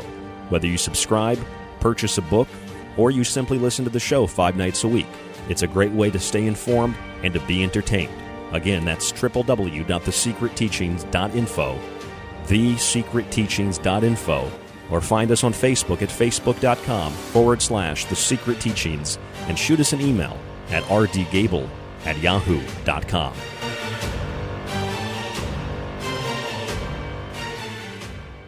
Hi, Jeremy Scott here from Into the Paranormal, and I'm back live Saturdays at 6 p.m. Pacific, 9 p.m. Eastern, right here on the Fringe FM.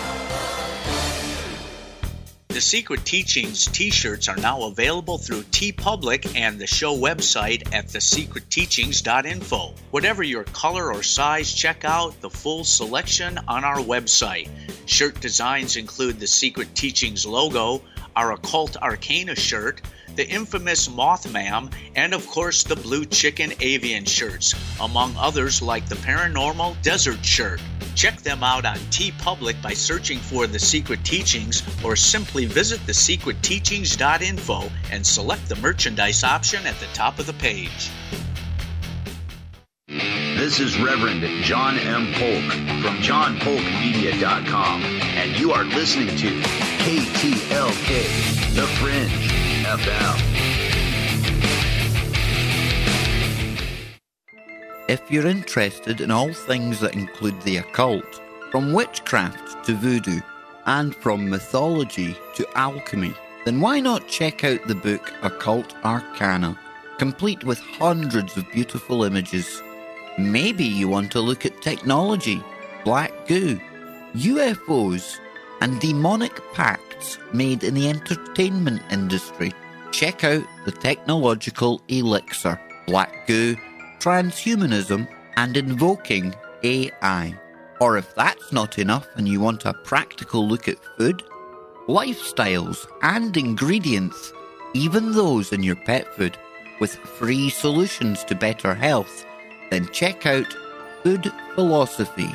All 3 of these books are available in softcover or PDF at www.thesecretteachings.info.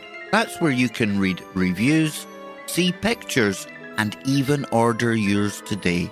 It not only supports The Secret Teachings and Fringe FM, but most importantly, it supports you. We've heard your feedback loud and clear. You called it out, and now we're answering. All new live programming, 5 nights a week. Always remember, the Fringe FM is for you, the listener, and we appreciate your feedback. Keep the feedback coming. You can email us at talkback@thefringe.fm, call the station at 501-777-5631, or send us a message on Facebook at The Fringe FM. Voila! In view, a humble vaudevillian veteran, cast vicariously as both victim and villain by the vicissitudes of fate. This visage, no mere veneer of vanity, is a vestige of the vox populi, now vacant, vanished. However, this valorous visitation of a bygone vexation stands vivified and has vowed to vanquish these venal and virulent vermin, vanguarding vice and vouchsafing the violently vicious and voracious violation of volition.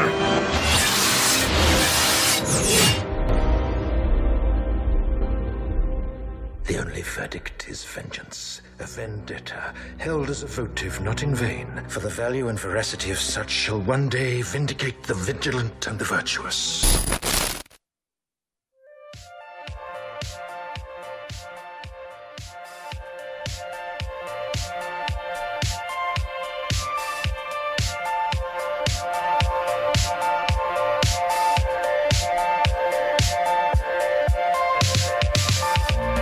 You're listening to The Secret Teachings. I'm Ryan Gable, your host. Thank you for joining me this evening. We're back new for the first time in a couple of shows. I've just settled into the new place after moving. Got a nice new studio set up and a little walk-in closet in this new apartment that I have.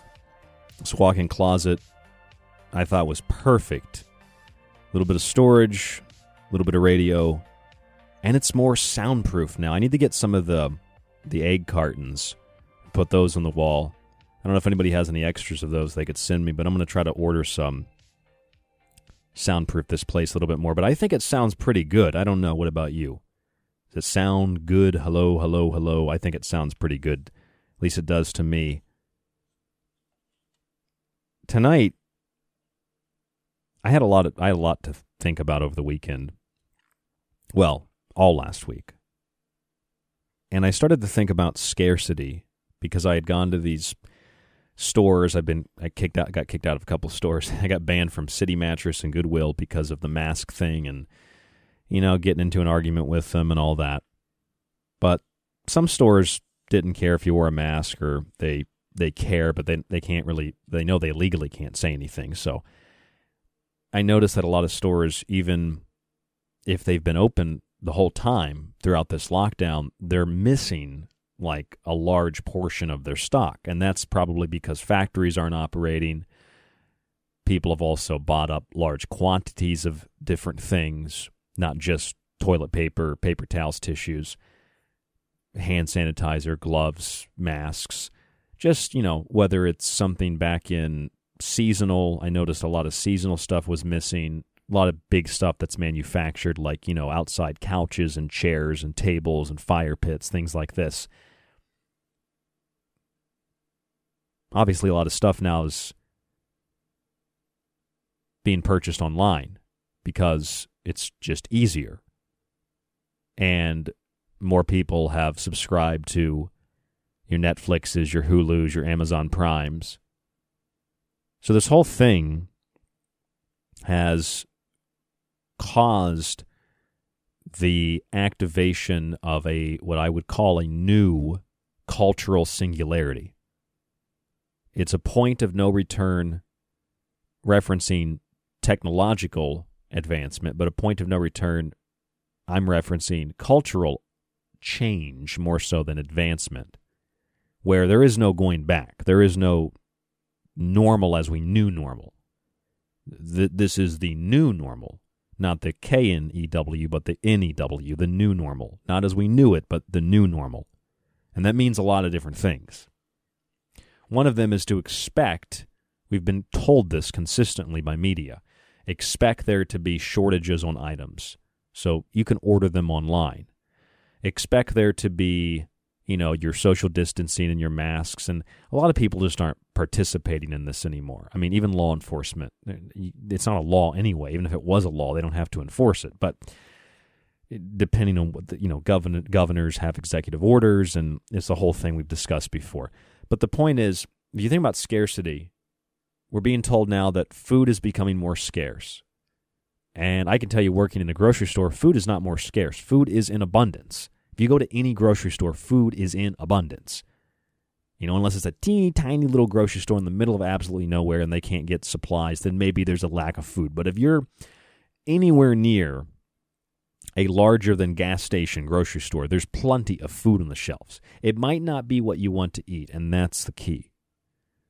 There's a cornucopia of food. There's plenty of food. There's tons of food. There's lots of food. There's an abundance of food.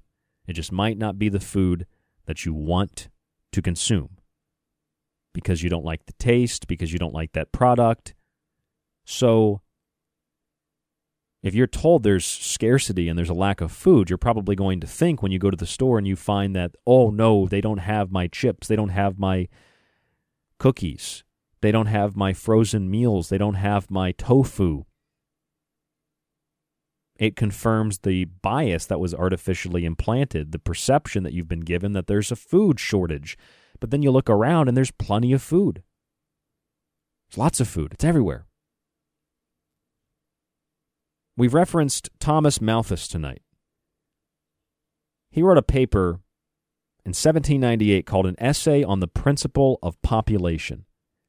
And Malthus was one of these, we refer to people like him now as Malthusians. It's a whole philosophy, or the Malthusian model in terms of population growth.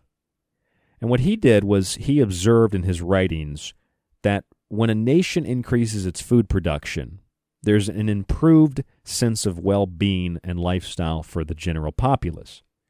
But he said that that well-being, that lifestyle, was only temporary because it led to more population growth, which in turn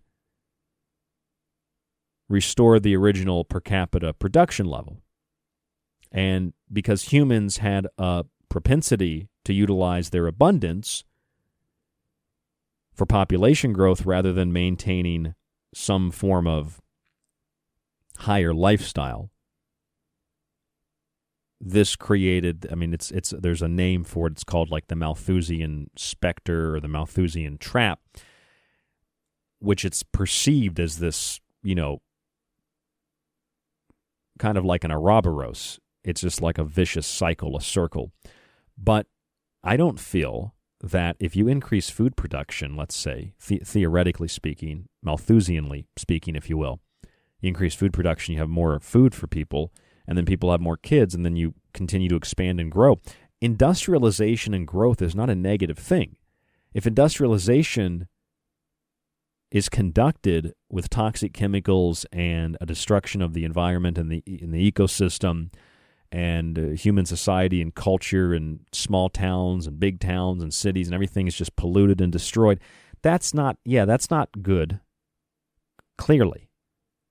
But the idea that all industrialization is bad, that all growth is bad, is just very, very, I'll say, anti-human.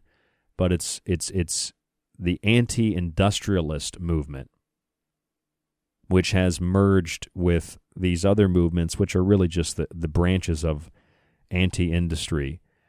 It really does have a Marxist, communist tone to it. But there are some people who aren't really communists or Marxists. They might repeat the talking points, but they just really think like, well, pollution's not good. And I agree, pollution's not good. But there aren't really, solutions offered to that. It's like, well, we could just live peacefully. These are like idealists. Well, yeah, we could live peacefully. It'd be nice not to have a gun and lock my door, but people try to rob me, so I'm going to have a way to defend myself. Ideally, it's not something I want to lay in bed at night and think about, but we don't live in that world. So based on the Malthusian theory, like Henry Kissinger said, control the oil, control the nation, control foods, control the people. So if you increase food production, better living standards, population growth, and then food production needs to increase again, like that's societal, cultural, civilized growth in any industrial system. And so if you need to increase food production, just like industrialization, there are ways to do that are not harmful. If you industrialize food production and you do it in a harmful way, well, of course, that's going to cause more problems. So if you want to control and manage the population, then you need to reverse engineer the theory. And basically, you want to control population, you have worse living conditions, and you have less food. But when food is such an abundance, a cornucopia of options and selection for many places on the planet, not everywhere, when you have such abundance of food, and we'll get to why other countries don't have that, but when you have such an abundance of food in certain places, and people become very decadent, well, we start throwing out a lot of food we don't use. It's like, well, I don't really want that tonight. It's not really bad, but I'm not going to use it. Just throw it out. We don't even compost it a lot of the time. So in the U.S., we throw out about 40% of our food. In the U.K., it's about 40%. In Australia, it's about 40%. I don't know about countries like Japan, or I'm sure it's the same thing. I think globally it's about a quarter to 40%, 25 to 40%. Some countries have higher numbers. But, I mean, these are just estimated yields. I'm sure it's much, much, much higher than that. It's probably over 50%. So there's plenty of food. I mean, if there were 20 billion people on this planet, at food production levels that we have today, with under 10 billion people, we'd have plenty of food. If you increase that and then doubled the population, there's still tons of food. There's plenty of food. So this is a myth that there's not enough food. There's plenty of food. If we just eliminated waste or a portion of waste, there would be substantially more food within the system without even adjusting the current destructive system of industrialized agriculture. So the idea then, from the Malthusian point of view, is that we need to stop population growth. And this is part of Agenda 2030. Stop population growth, manage society better, manage the population. But in doing that, we want to provide, more nutritious food. We want to provide, that people aren't starving and that they don't go hungry. You look at the words that these governmental or non-governmental or these global bodies they use. They talk about like not letting the world go hungry. That's part of the UN agenda and the 17 goals to sustainability. Well, being hungry just means that you lack food of any type. It doesn't matter if it's a snickerdoodle or it's broccoli. When you're eating these kinds of foods, yeah, you're getting energy, like calories. They're food-based energy. But if you're not eating food with nutrients, then you're not eating food, and therefore you're going to be malnourished. So if you think about malnutrition in comparison with hunger, there's a big difference. And you don't really hear these big food groups and international groups, these non-governmental, governmental, global governmental bodies, they don't really talk a lot about malnutrition. They talk about hunger. Because malnutrition affects people whether you're in first world or second world or third world, fourth world countries. It affects people everywhere because if you eat large quantities of food so you're not hungry, you can still be malnourished and you can still be obese because you're malnourished. And there's a lot of reasons why people are hungry in the world, and there are a lot of reasons people are malnourished in the world. One of the reasons people are hungry is because of extreme poverty. Part of that extreme poverty is compounded by the fact that there are rising food prices to meet a global food marker when, if there wasn't in some places such open trade with the WTO, for example, the World Trade Organization, you wouldn't have countries that could support themselves barely able to support, small little villages. Countries like Africa are so massive. Africa can support the entire planet, but they somehow can barely support themselves. I was reading that literally in wealthier nations, I'm not sure how that's necessarily defined, but wealthier nations, the United States and probably places like Canada, the UK, the amount of food that is wasted is almost equivalent to the entire net food production of sub-Saharan Africa. It's about 230 million tons. The wealth of food in some countries that is thrown out is upwards of 222 million tons. That's almost the entire output of sub-Saharan Africa.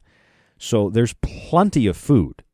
It's just not getting to the people that need it for a number of reasons, because industrial agriculture is about producing profit. It's not about producing food. And farmers who really want to produce food, they really want to produce a product, They want to grow a number of products, number of crops. It's becoming more and more, it's becoming increasingly difficult to do so because it's very expensive to operate a farm. A lot of farmers have seen that, not all, but a lot of farmers have seen that as they switch to genetically modified seeds and chemical agriculture that is synthetic at the very least, to just take a baby step in that direction in terms of talking about chemical farming, that it actually costs more money. It doesn't result in higher yields. It results in fewer yields, less yield, and a depletion of topsoil, not to mention a depletion of soil organisms that break down material, organic material, and release nutrients back into the soil, into the plants. So you literally have a situation where it's like we've been spraying Brawndo on crops for a couple of generations, longer than that, but I mean the excess of chemical usage in the 21st century is beyond out of control. Thousands of chemicals, hundreds of thousands of chemicals just on the market, but in terms of chemical agriculture, thousands and thousands of chemicals used, even some that are banned now. Should have never been, none of these should be allowed, but even some that have been banned are still being dumped. Because if they're not dumped on crops, they're just dumped other places. So this stuff's in the environment, it's in water, it's in breast milk, it's in your hair, it's in everything. I mean, plus if you're using chemical shampoos and chemical soaps, you're being washed and bathed in chemicals anyway. But some of these chemicals are way worse than what you'd get in your soap at the dollar store or something. So you have soil degradation, you have soil organism degradation, chemicals that are synthetic. They have to replace certain things in the soil, so they have these NPK fertilizers, nitrogen, phosphorus, and potassium fertilizers.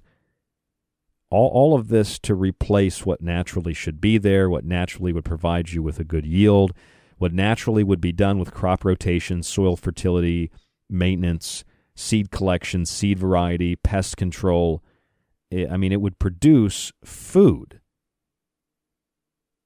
And by extension, the wealth of the farmer would need to proceed. But now you have seeds that are patented, you have chemicals that are patented, you have lower yields, and all the poorer elements of farming, and in some places where you have crop failures or you have low yields, it's not blamed on the processes of genetic engineering or chemical agriculture, industrial agriculture. It's blamed on climate change. I mean, literally, farming is like what was done to bread in the 20th century. Bread, we have this idea that bread is bad for us. Bread is not nutritious. Well, most bread's not, because most bread is just flour and sugar and water and salt and some other stuff added in, like Wonder Bread. That's not food. But some breads that might be more nutritious, they have a lot of grains in them, that's different than like a Wonder Bread, a white bread, something like that. That yellow, was that like a yellow bag, that girl eating the bread? I don't know. I think it's a girl. Maybe it's a boy. These like really cheap breads. That's not good for you. But there are breads that are good for you. You can make your own too. So it's kind of like bread in the 20th century, where bread was manufactured and processed so that all the nutrients were stripped out of it. So they had to add back the vitamins, and they added synthetic vitamins because they had stripped them out with the initial manufacturing process. And that's what we do with crops. We strip the soil of its beneficial qualities, then we add them back synthetically.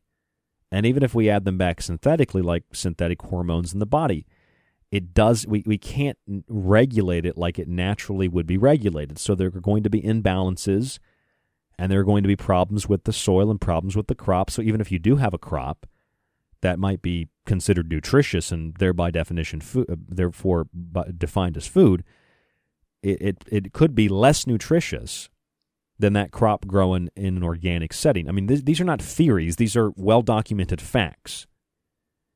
So it's like if you think about all these different elements of food production and the Malthusian idea that if we have more food, then we'll have more people, and we want to reduce the population, so we need less food, but we have so much food, we need to do something to prevent people from accessing that food, so we just have artificial scarcity, and we have restrictions on the distribution of that food, and we have a decadence of certain kinds of foods, cash crops, coffee, tobacco, sugar, things that we really don't need in abundance, but Well, industry wants them, and the population tends to want them.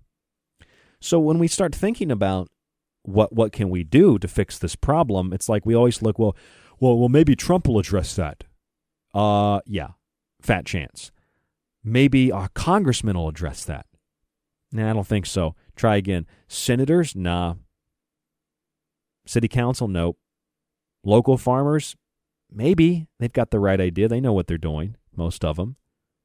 But how about you? Once again, you've got the power. If we throw out about half of our food, that's a understatement. I mean, the number is probably much higher. I'd say it's probably 60%. It's somewhere around there. It's over 50 globally. They say we don't have enough food. Now we got food shortages because of viruses and lockdowns and shutdowns. Well, there's still, even with that, there's still plenty of food. Might not be the food you want to eat, but there's still plenty of food. And if you're talking about just in general how there isn't enough food for people to eat, there's plenty of food. The shrink that I take home from my job is overflowing my refrigerator. I don't have to, it's shrink. It's going to go in compost. That's how much, I'm just saying that's how much food is throwing out at an average grocery store. I mean, we compost it, but a lot of stores just dump it and buy much larger quantities than what we do because we're a really tiny store. That's one of the things I love about my job is I get to take home free produce, zucchini, kale, apples, bananas, whatever. I got bananas in the freezer right now. Make some banana ice cream tomorrow night. So you have an abundance of food, and people are told we have food scarcity and there's too many people on the planet, and it's not true. None of that's true. There's too much crowding on the planet. There's plenty of space, and there's ownership, privately, corporate ownership of water resources. Big companies like Suez and PepsiCo that own a lot of the water. So that's why some people can't get access to clean water. And then I'm not like anti-business, by the way, but I'm just saying PepsiCo, Suez controls about 70% of the water domestically in the U.S. PepsiCo just goes into small towns, sucks up the water, and then sells it back to the public for a premium charge. It's criminal. It's a crime against humanity as far as I'm concerned. But you have that for water, and then you have for food all the things I've explained to you about industrial agricultural farming and the various methods by which we just throw out and waste food. So there's plenty of water, there's plenty of land, there's plenty of food. It's just how we distribute it. And I'm not talking about like, let's redistribute the wealth, let's redistribute the food. No, it's not about redistributing the food. It's about finding ways to preserve what we have. Because if we individually, but collectively, would buy food and we would use what we buy and we wouldn't waste as much, we'd probably start eventually not to buy as much because we're not using about half of what we buy. So then certain demands, from the public for certain things would go down. And if demands went down, then the supply would go down. Now, that's not good for people that are making money, but there are certain things that are subsidized, like corn and soy, that we have even more of an excess of because they're subsidized. But a lot of the food on an international level that's given to third world countries and small places like that, it's not because they don't have food. It's because the food that they're growing are usually cash crops, just big food monoculture farms. And a lot of those countries are able to remain, I guess you could say, functional because they've received massive loans from the IMF. And then the IMF says, well, if you want the loan, you have to do this. And part of the stipulation is you have to let big companies come in and they take resources and they're going to grow food there, or they're going to grow this or that there. And it'll employ people. It's good for the economy, but not really. It destroys those. Even more so, it destroys those nations. It destroys those people. Look at the suicides in India, for example. It destroys those places. Also, we can have an overabundance of things that we're just going to throw out in the first place. Now, see, that idea, that attitude is one of those attitudes that most of the time it's accompanied by, well, I hate Western civilization and I hate capitalism. I don't hate Western civilization. I don't hate capitalism because I'm not a predatory capitalist. I'm not really a capitalist. It's just like, I guess by the most conservative definition I am. It's like I have a radio show I sell subscriptions to and I sell a book, but it's stuff that I think that is helpful. I know it's helpful to people, so yeah, it's beneficial. Farmers sell food. Bakers sell bread. Pastry chefs sell pastries, sugar, sweets, treats. You know? Stuff people want, people need. You know, a lot of the stuff is stuff we need, not everything. Sometimes that's why we call them treats. We don't necessarily need them. But these are the things that we have an abundance of. So if you really want to make a difference, stop throwing so much food out. I know that's why this show, I can't get sponsors on this show. And I know people will say, well, you shouldn't say that. That'll deter people. I don't really care. I think that's the reason. I can't get sponsors because I don't take a political stance and because ultimately at the end of every show, the mic drop for the show is it's your responsibility. You take responsibility. You want to solve the problem? Stop throwing out so much food. And I get it. I mean, if you'd like to email me, that's great, but I don't need like 100 emails from people saying, well, I don't throw my food out. I'm not blaming you. I mean, I throw probably, a lot of my foods just shrink from work anyway, so I probably throw out like 10-15% of my food because most of it goes bad. It was already going bad. But generally, I just buy what I need and that's it, except for a stockpile of like some cans and some stuff like that. We throw out so much food. If we just save that food, I mean, that solves a lot of the problem. Doesn't it? Doesn't that just like fix part? And we don't need to rely on a president. We don't need to rely on political representatives. It solves the problem. Hey, you want to stop the waste of food? Well, stop wasting food. Don't wait for other people to stop, to stop wasting food. But that's collective. Not every family does that, of course. Understand that. Not every family does that. Not every family throws out half of their food. But we see like about 1 billion plus tons of food wasted globally every year. That's a lot. That's a lot of food. Lots and lots of food. And you go to, countries like, for example, in the 1980s, you had Rwanda. In Rwanda, they had a lot of cash crops of, the main cash crop was coffee. And there was a famine in the 80s, and so the IMF steps in, and they offer assistance, but in order to give the money, they said you have to open up domestic markets to the dumping of United States and European grain surpluses. And so the demand to open up the domestic markets to receive those dumped surpluses led to an exacerbation of the problem. And that's what happens in a lot of these countries. Again, there is plenty of food. Plenty of food. Lots of food. Lots of, like literally tons, thousands, millions of tons of food. The world is not overcrowded. The world is not overpopulated.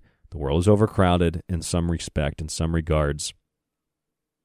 The world does not have a food scarcity problem.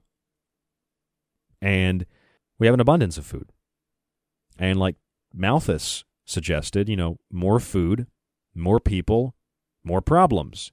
No, only more problems for people that want to manage the population within one form of subjective or arbitrary perspective on what the population should be, an elitist, hierarchical point of view, where, of course, they that propose these points of view are at the top of that hierarchy.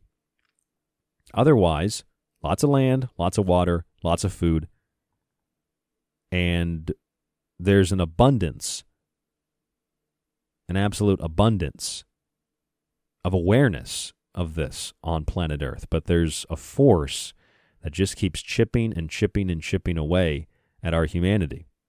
And you want to fight back against that. You want solutions to the problem. It might sound cheesy and cliche, but you are the solution to that problem. You are the solution. Just don't throw out as much food. That's pretty much it. It's pretty much that simple. Feels really good to be back. So thank you all for joining me tonight. Thank you all for sticking with me while I was moving and getting the studio all set up. www.thesecretteachings.info is the website. $35 if you donate it on PayPal. It gets you a 1-year subscription to the archive. You can download and stream every show, and you get a free copy of one of my books, which, by the way, my book, Food Philosophy, which talks about some of the stuff we've discussed tonight. It's on the website. Free shipping in the U.S. Check it out. rdgable@yahoo.com, facebook.com/The Secret Teachings, and www.thesecretteachings.info. Stay safe, stay informed, and we'll talk to you on the next broadcast. Don't go anywhere. Stay tuned to The Fringe FM.